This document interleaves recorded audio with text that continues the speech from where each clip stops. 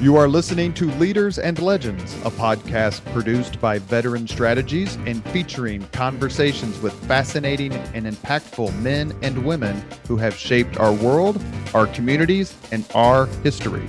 My name is Robert Vane, Principal of Veteran Strategies, and your host for our discussion.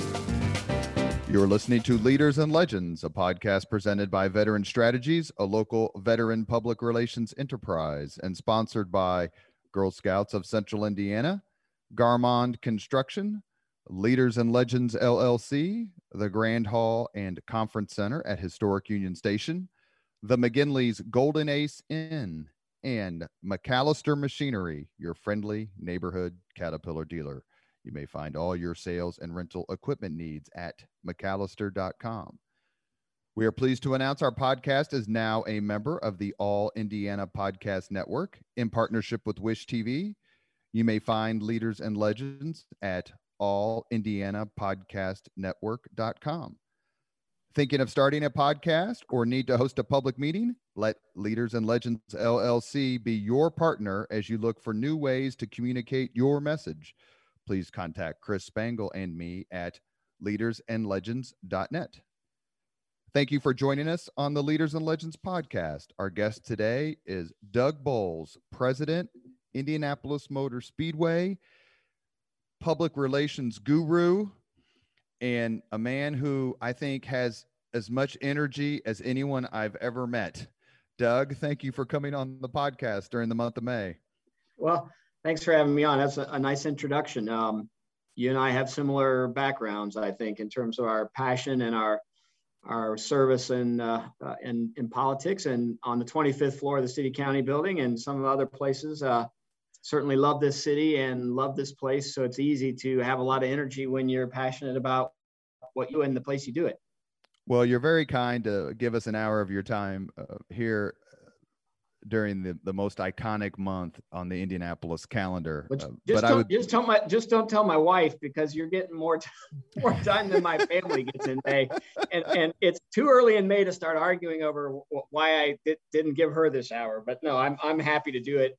And honestly, I'd rather be in a world where I was busy all the time than looking for something to do. That way I stay out of trouble. We are happy to even up the odds by having her on the podcast. Anytime. One of the things that I wanted to talk about your career and everything else, and again, to be grateful for your time, but we were recording this the first week of May, and we had an icon pass away just a few days ago, and that is Bobby Unser. You had a terrific statement that was released to the press, but let me ask you in your own words here on the podcast about Bobby Unser and his legacy at the Motor Speedway and beyond. Yeah, certainly. It was news that we knew was likely coming sooner rather than later. He's been failing early over the last year and a half or so. And growing up in Indianapolis and growing up a race fan, I was a Foyt fan. So if you were a Foyt fan, you didn't like Mario Andretti and you didn't like Bobby Unser. You might like Al Unser, but you certainly didn't like Bobby. So it's funny for me I think about growing up and just being such an AJ fan, and Bobby being as good as he was. If AJ was going to win, he had to beat Bobby and Mario. But for me, I really gained an appreciation for Bobby over the last 10 years I've been here at the Speedway, and in particular, the last 8 that I've been president, because of his passion for our sport. His on-track piece speaks for itself. The guy could drive anything and win in anything. That was undisputed. And I might have argued that AJ was better, but Bobby would argue that he was better. And that was what I loved about Bobby. He was able to, he had this just bigger than life personality outside the car. He believed in himself like nobody you would know. I mean, to be a great politician, right? Because he just truly believed in himself. But what he loved more than that is he loved our fans. He loved the Indy 500. He loved what it meant to this state and to this city. And he would call every year early in the year and say, "Hey, Doug, I'm going to come back. What can I do? I'm there. I'll stay the whole month." We get him a motorhome spot. He'd stay with the driver in the driver owner lot where most of the current drivers would stay. And he literally every day would call and say, "What can I do for you today? I just want to," and even if it was just, "Hey, can you go talk to this group of fans," or whatever, or you'd find him out on his own, just interacting with fans. And that to me really says everything you need to know about Bobby Unser. He understood that what he got to do because of the fans. And what he got to do when he was a race car driver was because of how successful he was, and winning 3 times at the Indianapolis Motor Speedway is pretty special. If you look back at our 110 years since the track was first built. And Bobby was a 3-time winner, not a 4-time winner, but he didn't care. In his mind, he was the best winner ever in Indy 500 history. And he never wavered. And it was awesome. There's so many great stories about him. And then towards the end, we would give him a rental car when he came in for he and Lisa, and he would drive around, and I get a call every once in a while. He'd say, "Hey, Doug, there was one of those temporary stop signs. I didn't see it. It was at blank and blank inside the racetrack. It's on its side, and there's a little dent in the rental car." He was just a piece of work, and there was always some story that you got with Bobby, but he would do anything you asked. Even the last year he was here in 2019, and just a lot of lower back pain. He had it was really difficult for him to walk around. You talked to him in the motorhome, and you could tell he was in pain. And as soon as he walked out the door and saw the first fan, it was as if there was no pain at all. He was just a beautiful, beautiful person who loved this place. And, it was the outside the car piece that I really fell in love with. And it erased all the bad thoughts I had of Bobby Unser beating A.J. Foyt to the finish line at several races. I've mentioned this on several podcasts we've done with 500 related guests, whether that's Donald Davidson, or we were fortunate enough to interview Johnny Rutherford last year, who was an absolute prince. He was so incredibly kind, speaking of 3-time winners. Yep. But my uncle, Bob Dorn, so Uncle Bob, if you're listening, my uncle was a pit crewman for A.J. Foyt in 1961 when Foyt won the first time. And if you look at the film of the race after Foyt crosses the finish line to win, my uncle, I think, is last as they were all running down the to pit row or to victory lane. And I joke because he was in the Marine Corps, he should have been first, and I was in the Army and I would have been first. But in the fake races we had as kids, my brother was always Foyt and I was always Bobby Unser, because the whole family were Foyt fans. And I was like, well, wait a second, I want to be Foyt. But when you look back at Unser's career, he doesn't take a backseat to anyone. I mean, he won everywhere and won the respect of everyone everywhere, and turned out to be one hell of a TV commentator too. And part of that was just that colorful personality he has, right? And he was never afraid to share an opinion, even if it wasn't going to be a popular one. He was never politically correct. I mean, he just spoke from the heart and what he believed, and he drove that way too.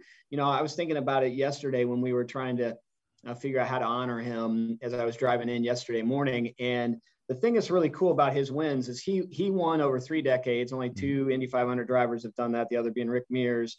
But he did it in 3 vastly different race cars. And it really speaks a lot to the talent that he had, and frankly, the talent that race car drivers in the 60s and 70s had, to just go from one vehicle to the next, and especially to go from one vehicle to the next that was different and be competitive and win in all of them.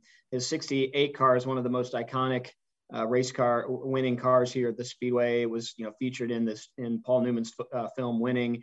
And then to come here with Dan Gurney for so long and winning that Gurney Eagle in 1975, that's a completely different vehicle than 68. And then in 81 in a car that was basically sucked to the ground through crazy ground effects that they had in those days. All take different driving techniques. And for somebody in his career to be able to adapt that quickly and be so successful in all 3 of them, I think speaks an awful lot about Bobby, but certainly about people in that era that were successful. And then, growing up, winning at Pikes Peak, and winning Pikes Peak more than anybody in the history of the Pikes Peak hill climb. For those folks that have been to Colorado Springs and had an opportunity to drive up Pikes Peak, it's now paved all the way to the top. In the days when Bobby started running, it wasn't paved at all. And then it was only paved part of the way up. And you're 14,000 feet sideways with half a tire hanging off the edge of the mountain trying to get to the top. It takes a special person to do that, let alone a special person to do it quick enough to win it. I'm not going to ask how old you are, because that would be très gauche. Yeah, I'm 54. It's all good. All right. So I'm 53. I'm not the president of the Indianapolis Motor Speedway. So I'll defer to your vast knowledge of the sport. But how lucky were we to have grown up in that era of the late 60s, 70s, 80s of IndyCar racing, and all these icons, some of whose names you just mentioned? Is it hard to compete with that era because of people like us and older who just remember when the Indianapolis 500 was replete with all-time legends. And that's no slam on the drivers now, of course, but Foyt, Johncock, Unser, Sneva, Ray Hall, the list goes on and on. Andretti, of course. Well, at the risk of not sounding like our parents, that I don't know that there was a better era for the Indy 500 and IndyCar racing. Now, my dad and Donald Davidson would argue that the best era was the 50s and 60s when the roadsters were really there, and these men that drove those cars, the risks that they took to drive those cars as fast as they did around the Speedway, and the engineering that went into building some of those cars in garages. But you and I got to see, and people our age got to see, this transformation of the sport that really went from those cars that were built in people's garages, they were towed in open air trailers, to what today is this unbelievably corporate sport. But we got to see it where the cars were different every year. You couldn't wait till the next year to see who had a bigger wing, what the nose of the cars looked. They just changed so much. And you had these superstars, as you just mentioned, that didn't just run, they didn't get focused. Like race car drivers today are so focused on their discipline. You're a NASCAR driver, you're an IndyCar driver, you're a sprint car driver. There's very few people that did everything. And that does everything. Back in the day, they did everything. So we had this opportunity to see a guy that was really successful at the local dirt track winning at Indianapolis or in the IndyCar circuit in these cars that were spectacular and changed every year. The technology was changing so fast. It was just a great time to watch IndyCar racing. And for me, that is still the romantic era. Now, I could ask my youngest son, who's a senior in high school, and he's going to tell you that he's seeing the most incredible time in racing over the last 10 years as he's gotten to see Dario Franchitti and Dan Weldon and all these great race car drivers, Juan Pablo Montoya. So I think it's really a matter of where you grow up. But I think if you stepped away from it and really looked at the history of the Speedway from the first 500 in 1911 to this year's 500 in 2021, it'd be pretty hard to find 10 or 15 years as special as those 10 or 15 years when we were teenagers and middle schoolers through high school. It was a special time in IndyCar racing, and that's why still to this day, when you say Bobby Unser, Al Unser, Mario Andretti, AJ Foyt, Rick Mears, you can go on, the list goes on, and they're the greatest of all time. You're listening to the Leaders and Legends podcast. We're talking to Doug Boles, president, Indianapolis Motor Speedway. Grew up in Danville, went to Butler University. We just had Barry Collier on the podcast about a month ago, talking a little bit about, not a little bit, but quite a bit about the Butler run to 2 consecutive final games in the NCAA tournament. A, what were your thoughts during those 2 runs? And B, I know how much of a homer you are for Indianapolis. Mm-hmm. What did you think of Indianapolis's performance and the Hoosiers, generally speaking, performance as we hosted the entire NCAA tournament? Well, I'll start there. I mean, you couldn't be prouder of a city, of a community than Indianapolis to take on the challenge that they did. I'm sure when the idea was floated around, I don't know if it started at Sports Corp or where the idea came to, hey, let's host the entire tournament at the Indianapolis Motor Speedway. It was probably one of those things where there's no way this could happen. And then just like the spirit that Indianapolis has really always had since it decided to bring the Baltimore Colts to Indianapolis and have a Pan Am Games and build these stadiums and say, hey, we are the amateur sports capital of the world. Come to this city in the middle of the country that has no ocean, no mountains, no real reason to come to speak of other than the hospitality's here and we can do mighty things.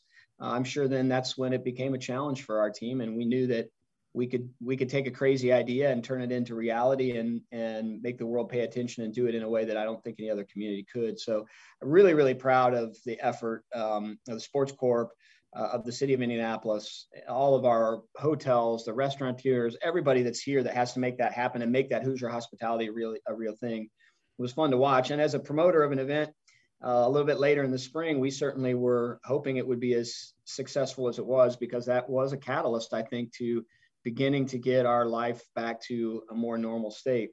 As it relates to Barry Collier and the craziness of Butler going to the final game 2 years in a row, I was actually on a cruise the first year and watching both games on a cruise and watching on the upper deck out under the stars, watching Butler almost beat Duke, which was a which was a crazy thing. And then I don't know how to tell this next story. The next story, I actually had started working at the Speedway. So it's 2011.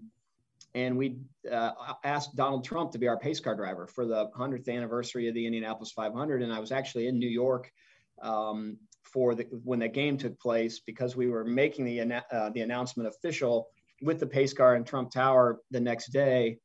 And I kind of gone through all the walkthroughs. I'd gone back to my hotel and watched the first half of the game, decided I was hungry because I hadn't eaten all day. There was a little Subway across the street, and I walked in and I knew something was wrong with the Subway. I couldn't find anybody. It just was small, didn't feel like your normal Subway, and grabbed a sandwich finally when somebody came in from outside to serve me. Watched the game, ate my sandwich, disappointed obviously that Butler just couldn't pull it off, and woke up a few hours later sicker than I've ever been in my life, which I attribute to food poisoning from the Subway. Well, I don't know if it's actually true or not, but that's certainly how I felt. And the next morning I was still sick, and I had to go to Trump Tower and work through. So I went over about 2 hours early to scout out where the restrooms were, because I knew I was going to need them to quickly get there if I was feeling ill. So I kind of scouted those out and was struggling to get through. And Jeff Belskis was the president of the Speedway at the time. And he showed up. I'm struggling. And at one point, Mr. Trump at the time said, "Hey, Mr. Boles, could you come upstairs? I'd like to go through the run of show with you," because we'd done a little walkthrough. And last thing I wanted to do was get on an elevator because I did not feel good. And he had the Golf Channel following him around. So we had a film crew with us, and we're on an elevator. And as soon as we got off the elevator, I asked where the restroom was. So do that, go back. It was just a really challenging moment for me. I don't know if that was a foreshadowing of things to come or what that was, but or maybe it was just severe disappointment because Butler for 2 years in a row doesn't win a national championship. But stepping away from that, looking back, for Butler University to be in the national championship game one time, let alone 2 times in a row, says an awful lot about Barry Collier. Says that the Butler way is a real thing. They're a blast to cheer for. I love that team because the kids just want to play basketball and they want to do it the right way.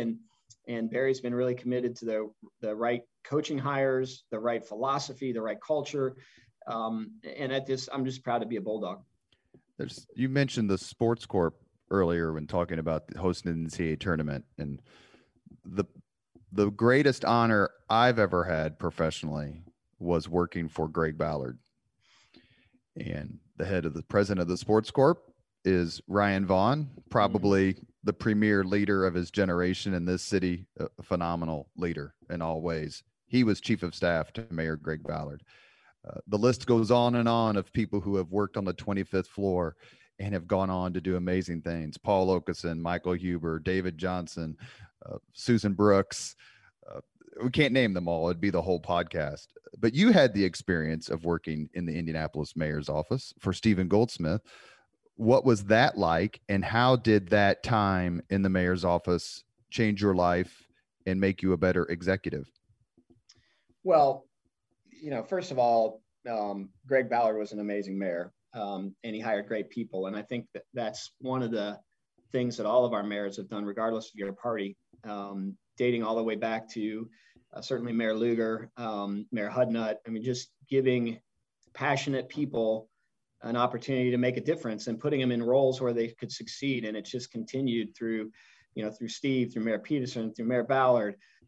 It's one of the things that set Indianapolis apart and really made us so special. My work with Steve is the smartest person I've ever been around. He had this amazing ability to not sleep. The guy didn't sleep. He worked 24 hours a day and take the most complex problems, even in a space that he didn't know anything about, and just understand them almost instantaneously and then help solve them. He was an amazing person. He loved policy. He loved to make a difference. He probably liked less than most elected officials the handshaking and the interaction with people, because he just wanted to get stuff done. He really didn't want to politic. But Steve was the first person for me. I started out, I was at the State House, and I actually worked for Steve in the prosecutor's office, and then went to his campaign, and then ultimately the 25th floor, that realized I was really passionate about motorsport and said, let's figure out a way to use your passion to make a difference for this community. He didn't like it that I left on weekends and went to a racetrack. He figured if I was going to go to a racetrack, it had to somehow benefit his administration and benefit the city of Indianapolis. So we started the mayor's task force to attract businesses to Indianapolis that were motorsport related. And our first team to come here was Walker Racing back in the day, and Simpson Safety Products and several others followed suit. So it allowed me to spend 5% of my time in the mayor's office thinking about what I loved the most, which was motorsport. And that really probably was the first point at which I really started building a network and an opportunity to find a way to work in motorsport full time. I left the mayor's office after helping get the budget passed in 1997, the city budget, and went to start Panther Racing alongside of Terry Langner and Gary Pedigo and Jim Harbaugh and a handful of other local businessmen who just wanted a chance to compete in the Indy 500. And we started a race team, and I haven't looked back really since October of 1997. I grew up and I say that to say that Steve is my dad is the foundation for that, but Steve is the professional foundation that has allowed me to do this. I grew up about a mile from the Speedrome, so you could have just gone over there on Kitley and handed out some Goldsmith swag on Friday or Saturday night. Yeah, I could have done that. Does the mayor's office as a training ground for people who want to make a difference? I think it's unparalleled. I mean, when you figure that Mayor Lugar's two chiefs of staff were Jim Morris and Mitch Daniels, when you go up there, or whether it's a David Frick or a Joe Slash, but is it fun being a part of that alumni, for lack of a better term? And when you see whether it's a Susan Brooks or any other names that we can come up with, and you have that shared experience, is that a fun thing to reminisce about? Because you can really get stuff done up on 25. Well, I would tell young people right now that as they're looking for experience, the greatest place to get experience is in a job like that. Doesn't pay a lot. The hours can be terrible, but the opportunity and the experience you get and the network you build, it to your point, is unparalleled. It is just an amazing way to learn, and it's an amazing way to make a difference, especially when you have a leader that wants to make a difference. It just really gives you an opportunity to get out there. I'm still, and I don't know if you feel this way too, but I'm still, Mark Miles is my boss. He's the president and CEO of Penske Entertainment that owns the Speedway and owns the IndyCar Series and our production company. And he also, really, his roots are in those 70s and 80s era politics in Indianapolis. When I'm around the names you mentioned, Jim Morris for sure, and even Susan Brooks and even Mark, I still feel like a staffer, right? I'm not worthy of those folks. And it's probably like a young race car driver right now feels when they're around Scott Dixon, right? I mean, you're just still a fan and you still have so much more to learn. So for me, it's, I've never thought about it as being in their club as much as I still feel like there's so much to learn from them, and the passion that all of those folks have had for our city, and the way and as much energy and effort as they've given to make our city, and in a lot of ways our country, depending on what avenue they took, better, is also is a great definition of what the Hoosier spirit's all about. I mean, we just tend to find a way to give back. I never worked for or with Mayor Goldsmith, but I did work with one of his proteges, Michael Huber, who I know very well. Yep. And I always thought that Huber was, he's now president of the Greater Indianapolis Chamber of Commerce. I always thought Huber was a bit of a mad scientist, which I assume that he got from Goldsmith. Is that something that you've brought to the Speedway? In other words, okay, we've never done these things, but we're going to do these things. And 2015 and 2020 are different than 1950 and 1990. Specifically, an example would be bringing the Rolling Stones to the IMS for a concert. Are you a bit of an experimenter and a tinkerer? And does that come from your background working with Goldsmith, who's certainly known as an innovator? And Mark Miles, too. One of the things that really stuck with me about Steve was the fact that he followed one of our most successful, maybe the most successful and popular mayor in the history of Indianapolis, and Bill Hudnut, and immediately Steve started talking about change. Steve wanted to make changes in government. Steve wanted to make changes in the way that we looked at public-private partnerships, the things that he was really passionate about. And people looked at him like he was crazy and said, well, why do this? Everything is good right now. And Steve's philosophy all along was, it's good right now, but it doesn't mean it always will be. And the best time to get yourself better, especially make a change for better, is when everything's good. It's really hard to change your direction when it's bad. So now is the right time to invest in change that allows us to continue this growth and not let it flatten out or decline. And that was really what Steve wanted to do. It wasn't change for change's sake. It was change because now was the right time to change, to make sure the long-term future was there, while still respecting the folks who had come before and put you in a position to do that. And the Speedway is an awful lot like that, because what makes us special is our history and tradition. Without our history and without our traditions that we have at the Indianapolis Motor Speedway, we're just another race at a 110-year-old facility. And that's not necessarily attractive. What is attractive is history and tradition. And it's made us where we are today. But at the same time, we can't just decide that's all we're going to do, because if that's all we're going to do, when I first started here, our average age of our ticket customer, not the person that attends, but the person that buys that ticket, was 54 years old. The next year, that person's going to be 55, then 56. If you don't change, you're just catering to that person that just continues to get older. And the problem is you're not backfilling that customer. And ultimately, when all those folks that are buying your tickets today are gone, you have a big void, and it's really hard to figure out how you attract those people. So we started things like the snake pit. You know, the real snake pit started in the 70s. It's this organic party that you and I might have stopped by once or twice as we were growing up. Probably ran through because it scared us. And we created one that was a little different. So it offended some of those folks who started in the snake pit, but it also attracted a brand new customer in a young adult under the age of 30. And it's the best marketing tool we have right now for a young adult under the age of 30. An event like the Rolling Stones bringing 55,000 people to the Indianapolis Motor Speedway, not for a race, but for a concert, many of whom had never been here before. Now I know their name, I know their contacts. I can start talking to them about our events here. I can try and convince them to come enjoy the Indianapolis 500, which is our bread and butter, or the Brickyard Weekend, which is our second biggest revenue producer, not just for here, but for our whole local economy through hotels and all that it puts back into the city. So you do have to sort of think about it in a completely different lens, but you can't forget the history and tradition. It's 500 miles. It's a yard of bricks. It's 33 drivers. It's a glass of milk at the end of the day. It's back home again in Indiana. It's taps. It's the way you celebrate all the men and women who've served, but more importantly, the men and women who've given the ultimate sacrifice. Those things have to be there. That's so central to your DNA. If you take it out, it's like going from old Coke to new Coke. We're not doing that. We're just trying to make sure we take what's super important. The further away that you get from that DNA, that's where you start messing with things to make it better, to attract that next generation. And you can have hard conversations with a customer. I call 10 customers every night. I say, and that's my politics days, right? It's the constituent. Right. Calling just to say, we don't get to celebrate the Indy 500 in 26 days without folks like you. And then I get a chance to talk to them. And some of them don't understand why we did the snake pit, or have a question of why are you doing this and not what you used to do. And when you start explaining it to them and you really put it in the context of, look, do you want your kids and your grandkids to fall in love with the Speedway and carry it, let's cherish it as much as you do going forward? Oh, absolutely, I do. Well, then we got to change enough so it interests them. I'm not going to take away the things that really make it special.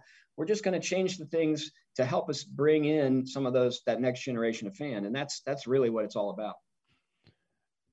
In the Leaders and Legends podcast conversations we've had with Mark Miles, who's probably the singular most impressive leader I've met, just through his ability to, be an alchemist. Everything he touches, it may not have been lead before, but it ends up being gold. And then he's got Allison Melangton, right there, who's, if I could have my daughter grow up to be anyone I've ever met, it would be Allison Melangton. Mm-hmm. Plus you, plus the whole group. Now Roger Penske. One of the things I've said consistently is your approach to everything you just said is working, because I have a son who's 20 who lives and dies the 500 every May. And his frame of reference is your era, Mark Miles's era, Allison Melangton's era of the 500. And so do you get the sense that younger folks are being enraptured, not only by the month of May, of course, but by the race itself and all the traditions?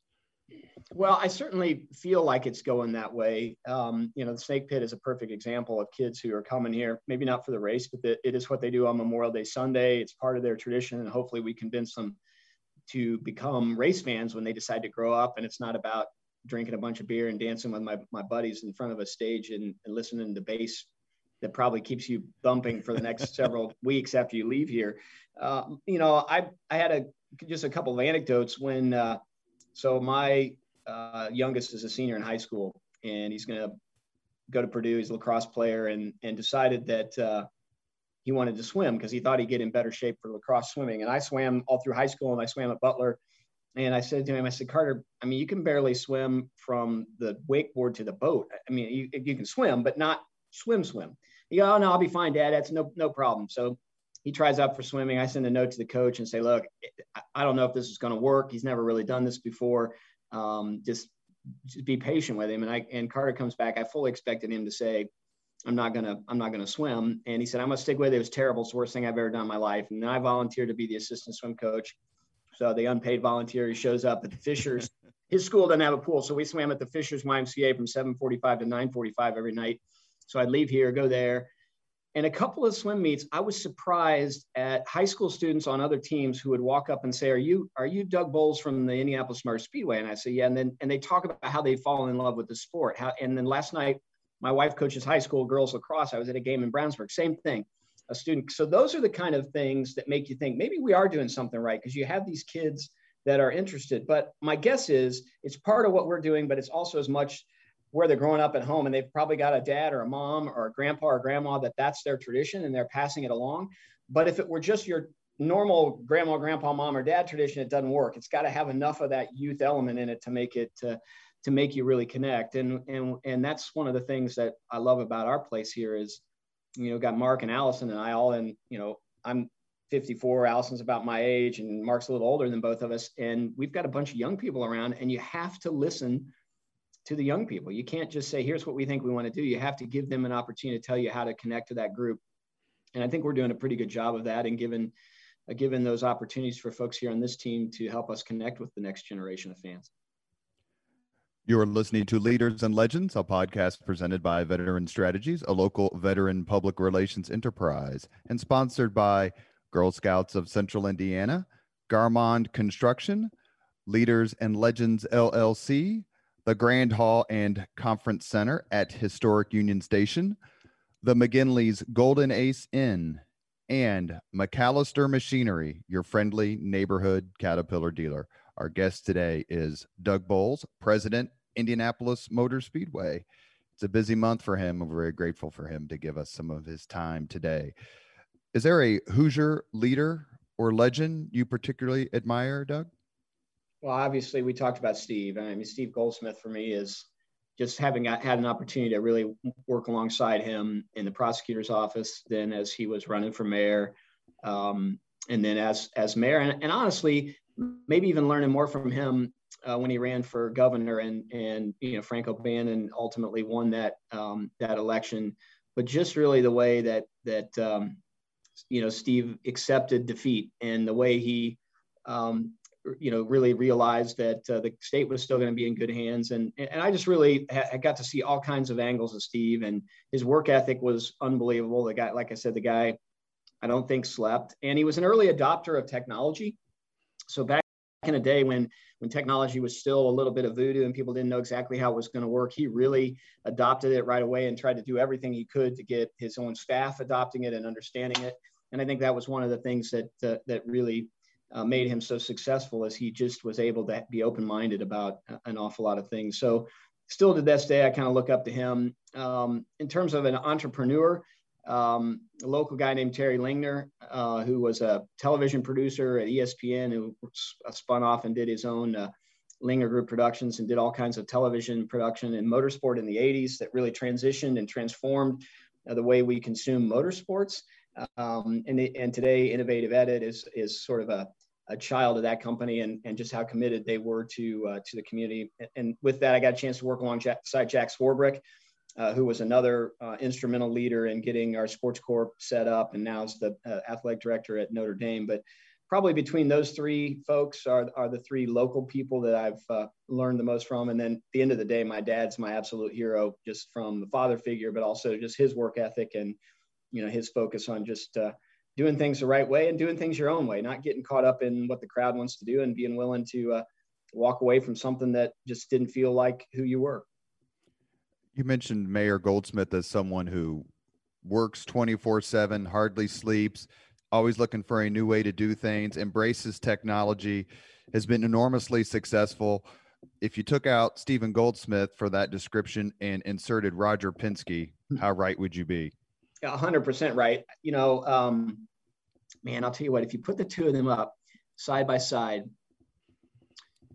Steve is more of an intellectual. Roger's brilliant. Steve was stupid brilliant. I mean, he's just one of those people that it's just amazing how smart he was. Steve works all the time. Roger works all the time. I mean, there is no stopping in Roger Penske.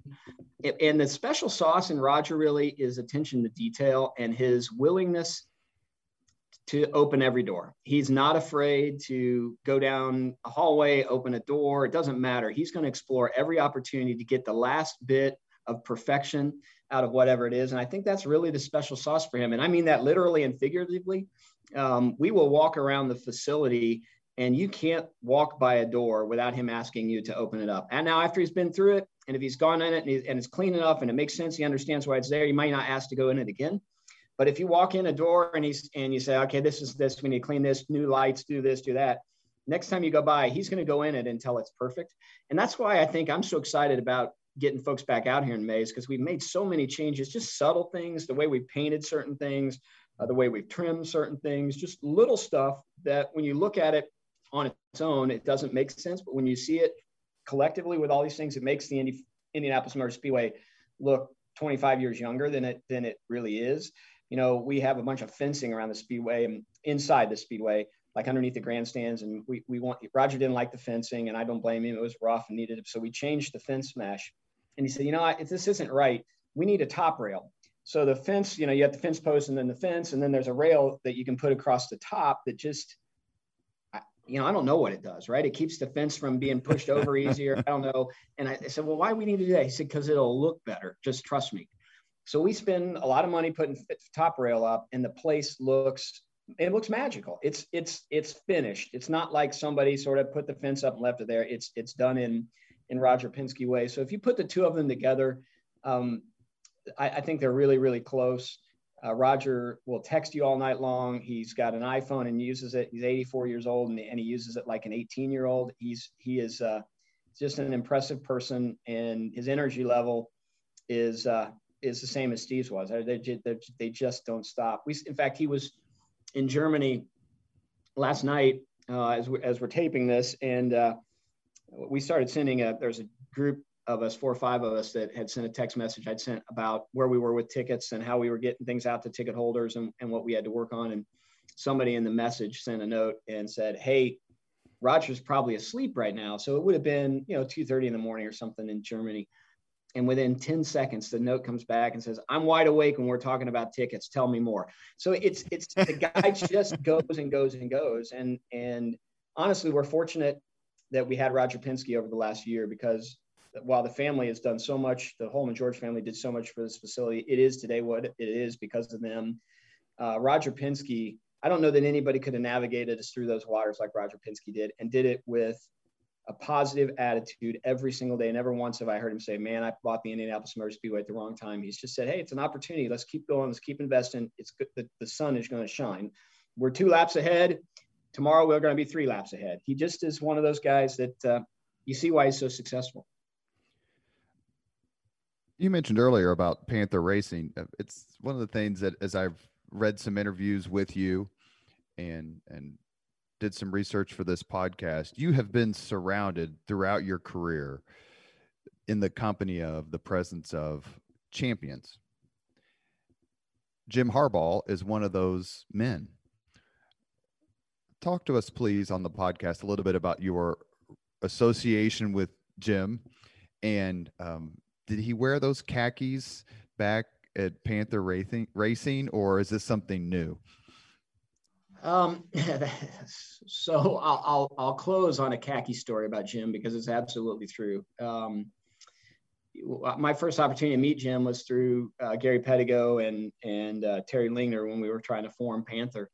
And we were number 4 because of Jim's number 4 here when we ultimately did it. But Jim was not just a figurehead. He was an investor in the organization, and he was involved. He came to the shop. He was with the guys. He came race weekends with us. He was just a fantastic person. And what I really loved about Jim was his desire to motivate the team. So the guys that were working on the car and all of us to be better and to work as a team, to communicate. And Jim would roll his sleeves up and go to battle for his team. And he didn't care. I use an example of, and I've told this a few times, and he's never called me. You have to tell me not to tell the story. But when he got traded to Baltimore, which he always said was the wisest move the Colts ever made, was to trade him to get Peyton Manning. We were racing in Dover, Delaware, which was close, and he came down from Baltimore to that race that weekend, and we had a little altercation on the racetrack where we got run over by another driver, and Jim was going somewhere after the race, and one of our crew guys had run into another crew guy from the team that ran over us, and then ended up getting in a little bit of a scuffle. So there were 3 or 4 of them. One of our guys, Jim's, happened to walk by. He doesn't know what started. He doesn't know if our guy deserves to be getting pummeled. All Jim saw was there was his guy getting beat up, and Jim was in the fight. And he was going to ask questions later. He was going to do whatever he could to protect his team, his guys, and then worry about it later. And to me, it speaks to why you want to go play at Michigan for Jim Harbaugh, is because you know that guy's going to give you everything he's got. He's going to be 100%. He'll 100% have your back in public. And if and then he may disagree with you and talk to you about it separately. But for him, it was all about team first, and it really made a difference to our guys to have him. Several years ago, we did a Panther Racing owners reunion. So the first group of us that started Panther, and we met downtown at St. Elmo's, and Gary Pettigo was picking Jim up at the airport and then was going to bring him in. They're like 10 minutes late and we haven't heard from him. We get a call from Gary who says, "Hey, we just landed. Jim didn't pack any clothes. He needs to go to Walmart to get some Dickies and some polos so that he can get through the next 2." He was in for the NFL Combine. And literally they went to the Walmart in Mooresville, and he bought his Dickies for the week while he was going to be here, and the black polos or whatever he wore. And they ended up showing up at about 45 minutes late to dinner because Jim had to go buy his clothes he just didn't pack. He just knew what he needed. He knew he could get his Dickies at Walmart. So it's an absolute 100% true story about him. We've talked a lot about the race and the 500 and the Speedway and all that.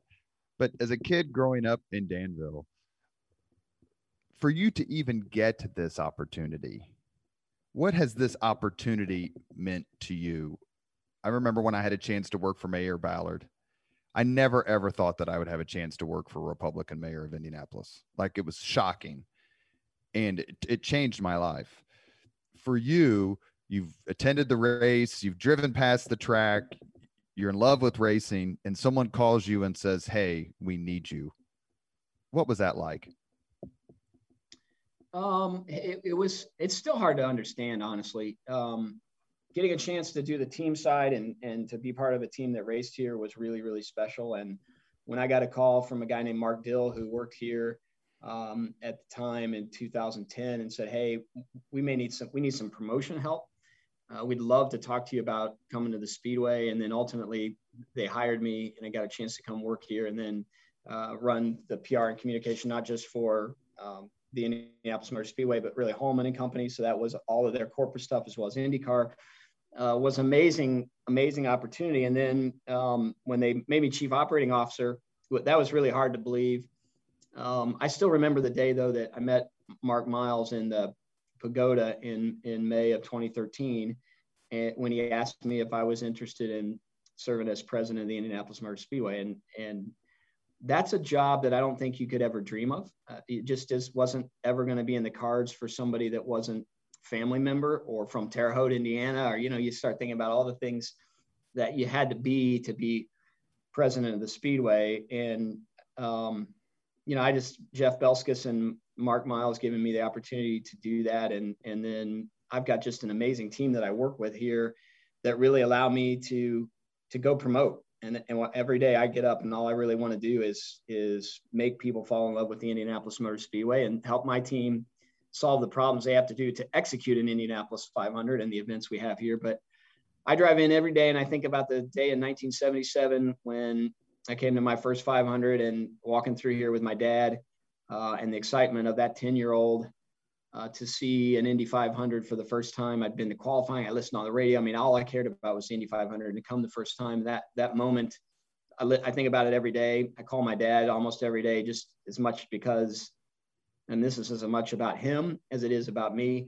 And then the other thing for me is I got to always remember I'm a fan and I have to put my fan hat on and make sure that the decisions we're making really are making it better for the fans. There's oftentimes we make decisions that there's a lot of other influences and it may not be the perfect thing for the fan. I can't completely explain why, but I hope that our fans understand that the first thing I think about, even frankly, the first thing Roger Penske thinks about is how does this decision impact the fans? Does it make our fan experience better? And that's, it's just the memories that I think of every day that I'm here, and I'm fortunate and blessed. And I don't know. It's a God thing. I didn't get myself here. I still can't explain. Did you ever tell AJ Foyt you were his good luck charm for his fourth victory in 1977? So yeah, AJ absolutely knows that he was my hero. And it's been funny because I told you that, the Bobby Unser thing, that just didn't work. But there was more animosity towards Mario Andretti than there was AJ because Mario, Bobby retires in the early 80s and Mario goes on and continues to win. And heck, he'd be winning today if he was still racing. And AJ didn't have the same success at the end of his career that Mario did. Partially, I think, because AJ tried to also own his own team, didn't just focus on driving like Mario did. But it made you a less and less and less of a Mario fan when you were an AJ fan. And I've actually had more fun getting to know Mario and what Mario has meant to this sport and how great he is as an ambassador for all of us. And the two of us actually joke often about, he shouldn't help me at all because I didn't like him and I was it's still really hard for me to walk into a garage area and have a conversation with AJ Foyt and not turn into the 10-year-old who sat in the paddock penthouse and watched Gordon Johncock have to pull his car into turn one and think to myself, AJ Foyt is going to win his fourth Indy 500 at my first Indy 500. It's still a top 10 moment in my life for sure. And it led to one of the most iconic laps in the history of the Indianapolis Motor Speedway when he was obviously ailing, but Tony Holman, the owner of the Speedway, climbed in the car. I'm going to remember here. It was the black and white Oldsmobile pace car from 77. Yeah, like a silver and black. Yeah, for sure. Yeah, silver and black is what I meant to say. Yes, I just remember because it wasn't a Corvette, it was so many times. But that beautiful lap that they took together after AJ became the first person to win for Indianapolis 500-mile races. Do you have a favorite race day tradition? Oh, without a doubt, I have a favorite year-long tradition. It's the 90 seconds that is back home again in Indiana, and I think it's because it marries perfectly my love for this race, my love for this event, and my love for our state and our city. It's all right there, and it couldn't be any better. And when you think about it, that all of a sudden Indianapolis, Indiana is on an international stage and everybody's eyes are paying attention to this little race called the Indianapolis 500. And there's this song, Back Home Again in Indiana goes. And it's, for me, really, that is the Christmas moment.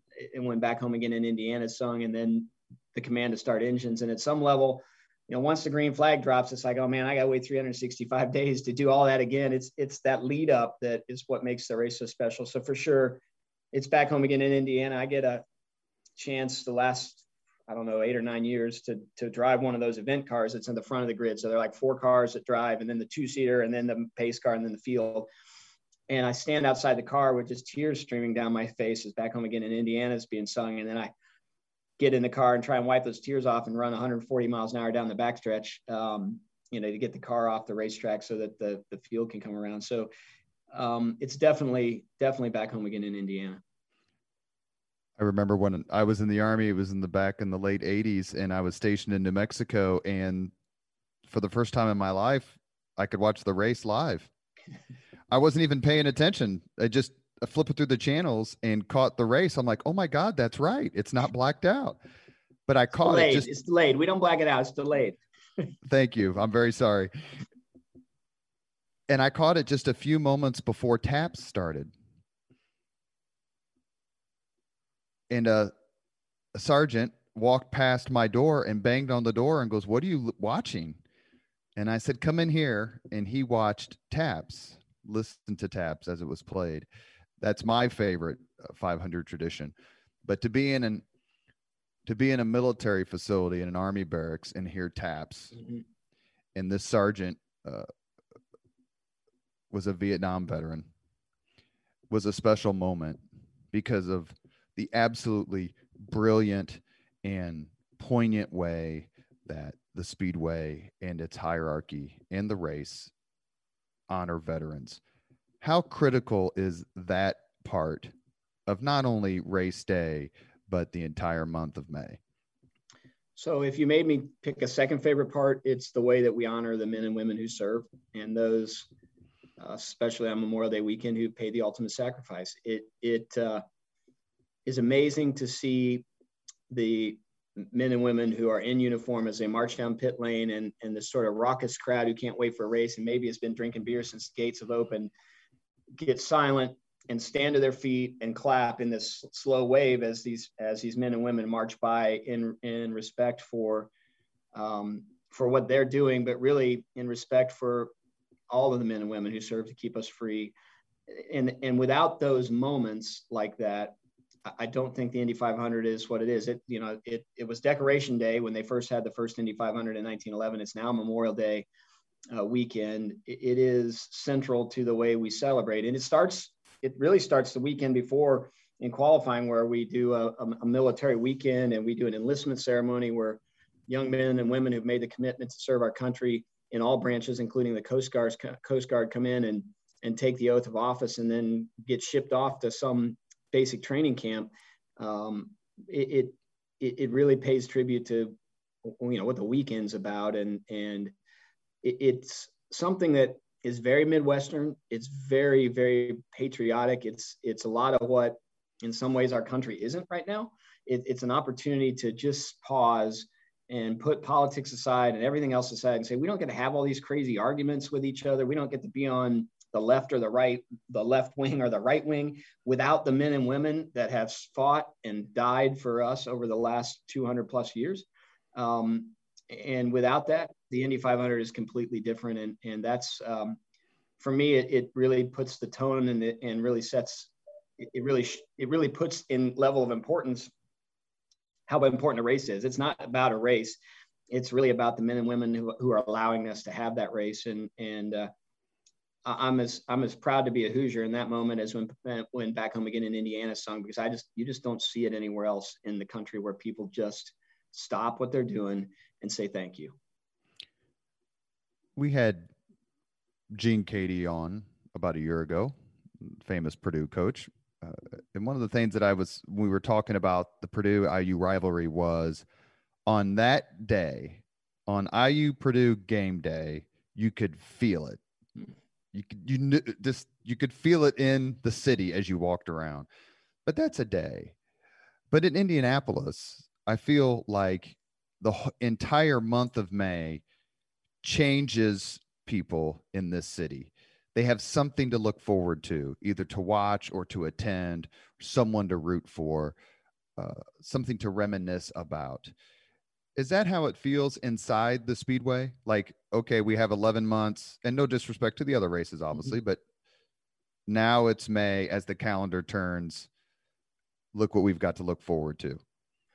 I love every day at the Indianapolis Motor Speedway. I love the other races that we have, but transparently, I think I speak for everyone here, we do it for Indianapolis 500 race day in the month of May. It's what it's about. This place has been here since 1909 and the 500 since 1911. And it really is about that race. And to your point, it's no disrespect to the other ones. I love it. Like I said, I love every day here. I love every day even more here when there's race cars on track.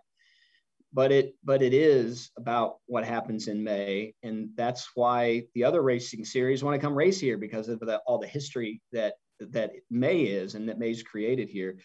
So I think it's always been that way. 70% of our customer that comes to the Indy 500 doesn't watch another race the rest of the year. So it's not that they don't attend one, they don't watch another one. It's about that day.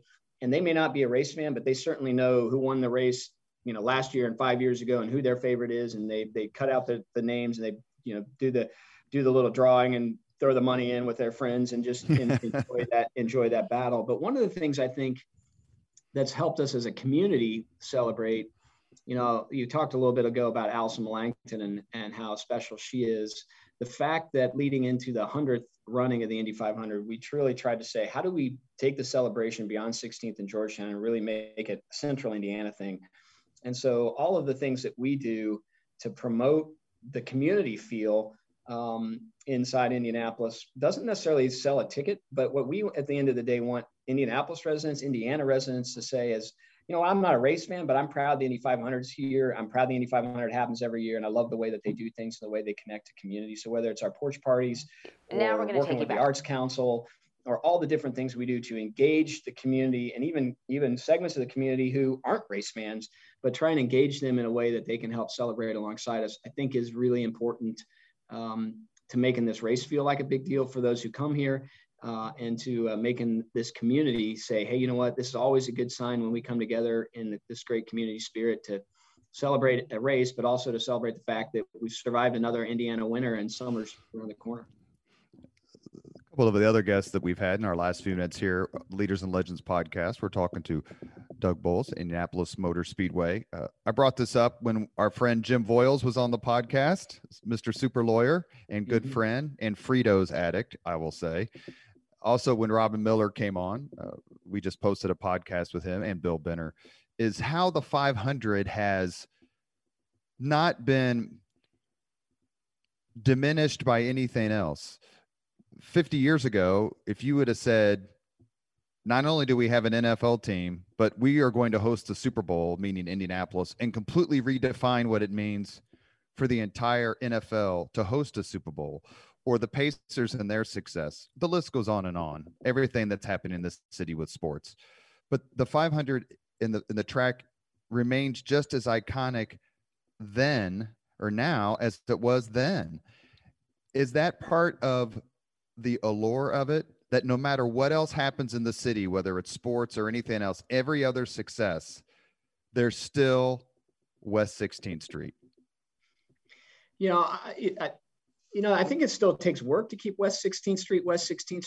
I do think that's why over the last 6 or 7 years, our focus has really been on how do we maintain that connection with the fan, and then how do we go out and find that next new fan. Because there are so many different things to do, not just the sports you talked about, but just entertainment in general, and the ways that people get their information. And there's so many reasons now to stay at home and play games or whatever it is that kids want to do, that it's important to continue to work at it. But I do think part of the fact that it's continued to be there is because even people like the Colts and the Pacers and the Indians and the Sports Corp folks, all of the professional sports organizations in this community, we take care of each other. I want the Colts to be I want them to be as successful as they can be. I want them to sell out every game and have all the sponsors they can get. Same with the Pacers.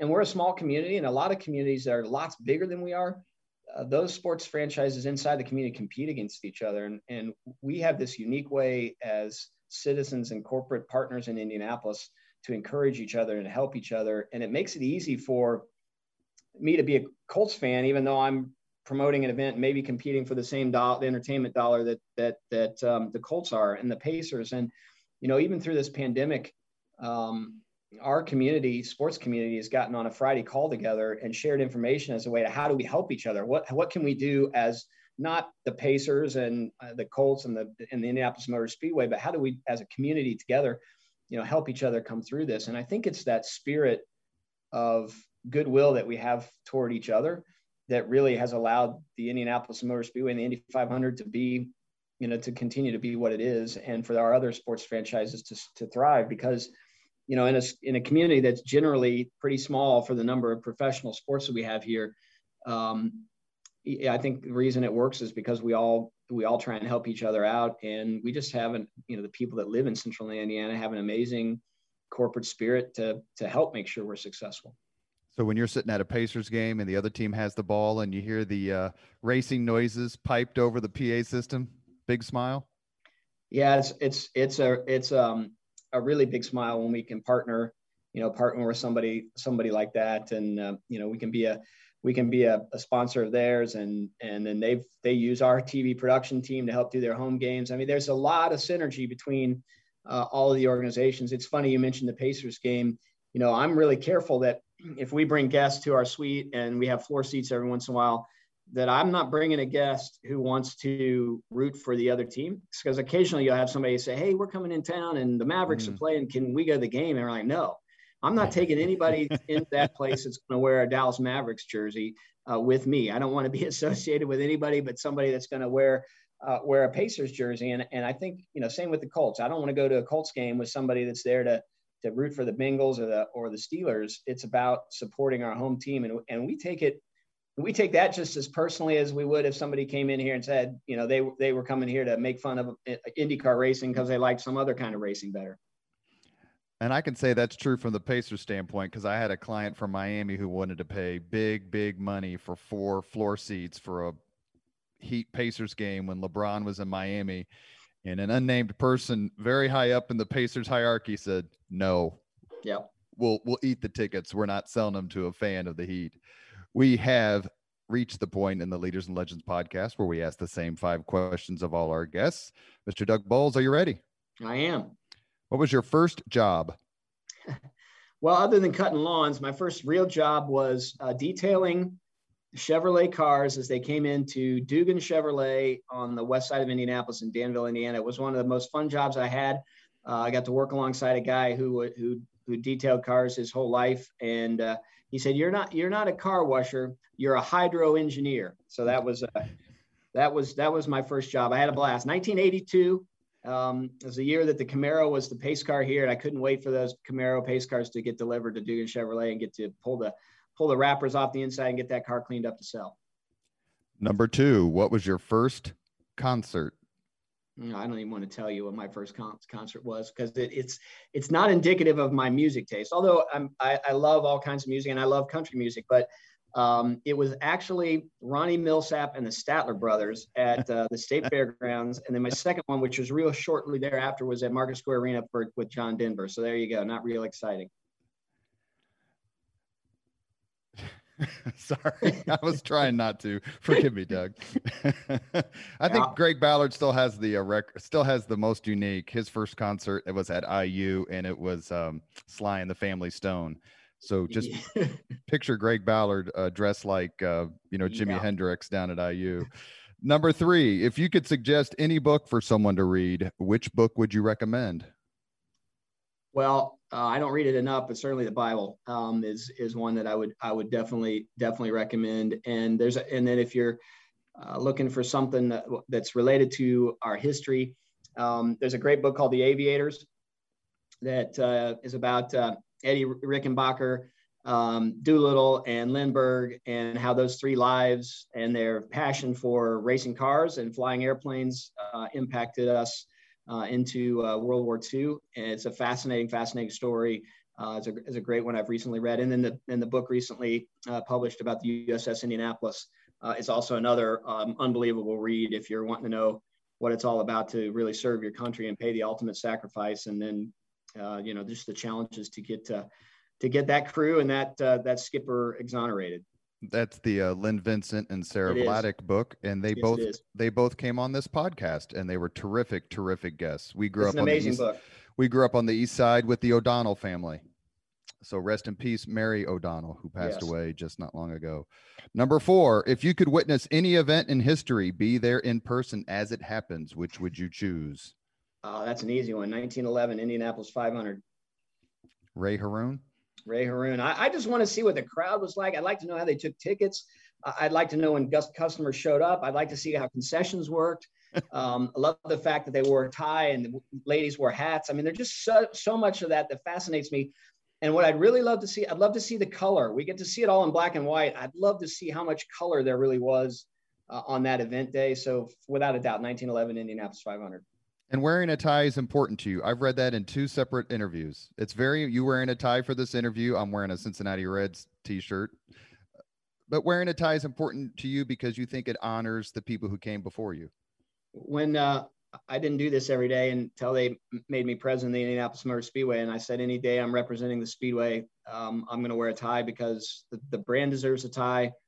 Carl Fisher wore a tie. Tony Holman wore a tie. Eddie Rickenbacker wore a tie. I mean, the great Wilbur Shaw, I mean, the great people in the history of our facility and our sport wore a tie. And it's just my way of saying thank you for the opportunity to represent all that you guys stood for and all that you built. So, and sort of in a weird way, it sort of fits the Penske mold anyway. So it worked out okay for me.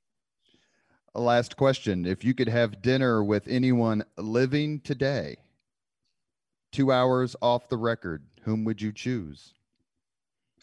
So this is a really weird one. And I've had this question before, and it's the first name that always comes to mind. And most people are going to think it's nuts, but this goes back to somebody that's willing to take chances, somebody that's willing to try something new, and somebody that's, cutting edge in entertainment, maybe in sport, and has an opportunity to connect to youth. But it's Paul Rabel. I love lacrosse because our kids all did lacrosse, but I love how he's taken lacrosse from a sport that outside of the Northeast, people didn't know what it was, and turned it into a professional sport. Has got it on television. Just watching him over the last few years has been pretty fascinating. He actually was on the grid for the Indy 500 in 2019. I had no idea until he tweeted about it, and I'm so disappointed I didn't get a chance to meet him. But I would just love to talk to Paul Rabel, just a young sports executive who's out doing something pretty impressive, and I just love to know what makes him tick. You have been listening to the Leaders and Legends podcast, presented by Veteran Strategies, a local veteran public relations enterprise, and sponsored by Girl Scouts of Central Indiana, Garmond Construction, Leaders and Legends LLC, the Grand Hall and Conference Center at Historic Union Station, the McGinley's Golden Ace Inn, and McAllister Machinery, your friendly neighborhood Caterpillar dealer. Our guest today has been President, Indianapolis Motor Speedway, Doug Boles. If you want to understand why leadership matters, and you want to understand how important it is for people to work together and to be able to get folks to buy into what you're trying to do, to support what you're doing, then pay attention to people like Doug Boles. The last thing I'll say is, for my son's high school graduation present 2 years ago from Ron Colley, I bought him, my brother and I did, one of those 2-seater rides. He got out of the car, walked right up, and said, "God, I love this place." You all are doing a wonderful job, Doug. Thank you very much for giving us some time today. Well, thank you for giving me an opportunity to chat, and thank you for all you're doing to help make Indianapolis better. It's neat to see people who were on the 25th floor haven't forgotten how important it is to continue to grow Indianapolis and still invest in their time doing it. So thank you. Thank you. Thank you very much for listening to Leaders and Legends, brought to you by Veteran Strategies Incorporated. If you want to contact us about this program or our menu of public relations services, please send us an email at robert@veteranstrategies.com. That's robert@veteranstrategies.com.